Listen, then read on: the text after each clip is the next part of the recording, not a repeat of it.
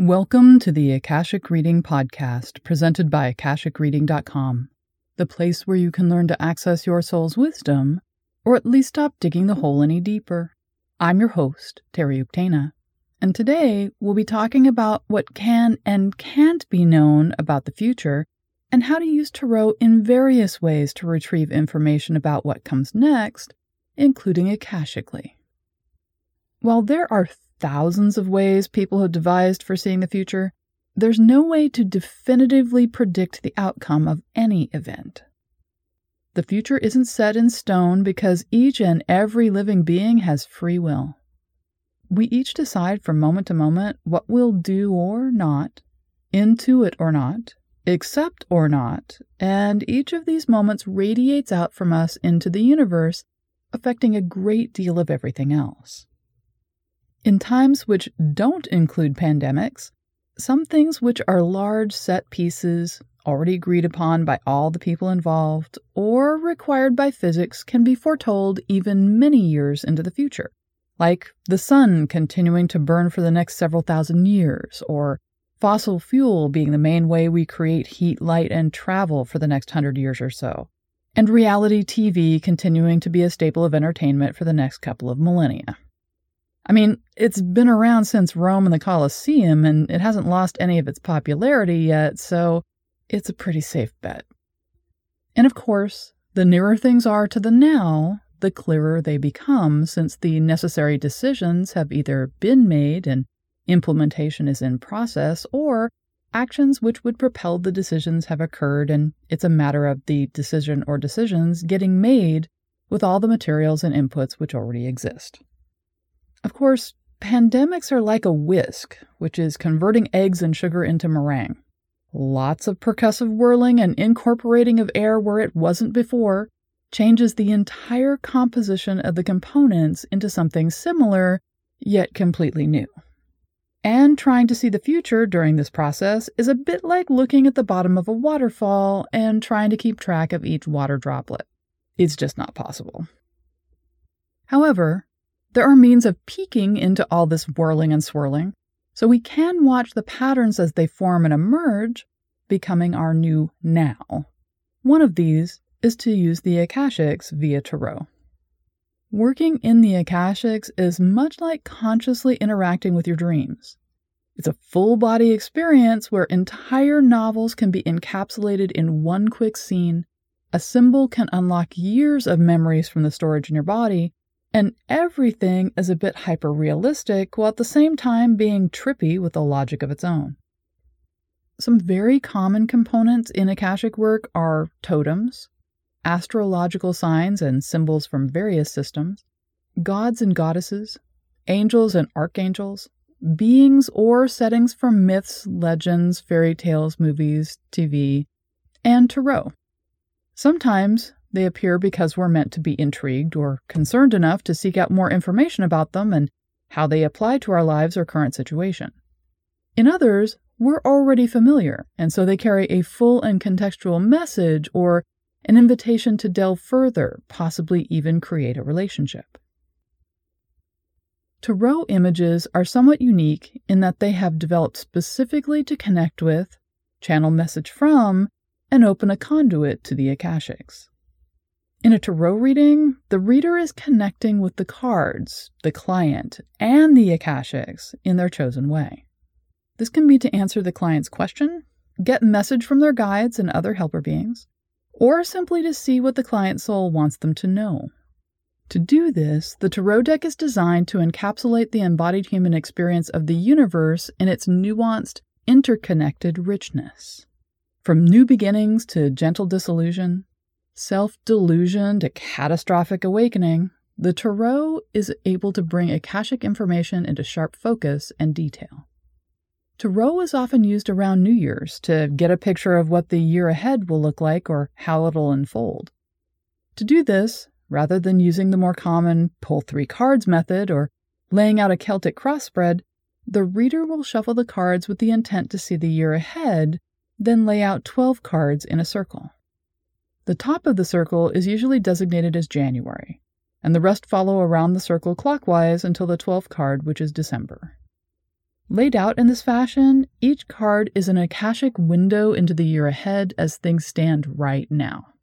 The first 3 cards will be most accurate, as things they depict are already, for the most part, in motion. Things will get more and more vague and suggestion-like as they get further out in time. To start, it can help to decide what tarot deck you're going to work with. Most people have only 1 or 2 decks, and that's completely fine. For those who have multiple decks or who haven't yet acquired one, what deck you use is going to matter for this practice. While all tarot follow the tarot system of having 78 cards, 4 suits, and both major and minor arcana, the arrangement of the major arcana, whether or not there are individual pictures on all the suit cards, and what artwork is used highly influences how each deck reads and what its perspective is on the universe it's displaying. For example, an artist created a tarot deck based on the TV show Twin Peaks. It's a delightful deck to work with, but due to the nature of the show, is focused primarily on matters of finances, work, career, and actions. It's great when you want to know about a business plan or a job, but terrible when it comes to relationships. On the other hand, the Heindel deck goes straight to the deep core of the soul for every aspect of the universe, making everything about the essential nature of the person, the card, and how this connects into all that is. So, not very good for checking whether or not you should buy a used car or try out a new exercise routine. And the deck created from photos of Banksy art just challenges you with every image. It's basically a deck which confronts you with, are you sure this means what you think it means? Are you sure you mean what you think you mean? For working this New Year style of general scrying with the tarot, I recommend you either use a deck which you're already familiar with and enjoy, or a version of the Rider-Smith Waite Tarot, which is, by its very nature, as generic and fully balanced as a tarot deck gets. There are all kinds of variations from the Universal Waite to the Herbal Tarot and so on. One caveat to this is the Thoth Tarot. Do not use this deck for doing anything other than personal introspection. Aleister Crowley created it specifically to sow chaos and twist reality, so it will not show you the clear truth on anything future-related. Once you've chosen your deck, set yourself up in a place where you can lay out the cards. Then, to work with tarot in this Akashic fashion, let yourself go into a meditative state. Once you're there, looking closely at the picture or putting a hand on it will allow you to seemingly fall into it. The images will become like virtual reality, which you're now a part of. Things will morph into a live-action rendition of what is coming in the near possible future. This is like a video, so while you'll feel what is going on, recognize people, seem like you're really there, no one will see you and you cannot interact with anyone or change the events. The experience can seem a bit like going through the looking glass for Alice in Wonderland. Things might remain in symbolic forms and feel familiar but seem fantastical. Or they might convert to looking like the real life they're representing, which can be a bit uncanny valley, as you see the results of actions and decisions which haven't yet occurred.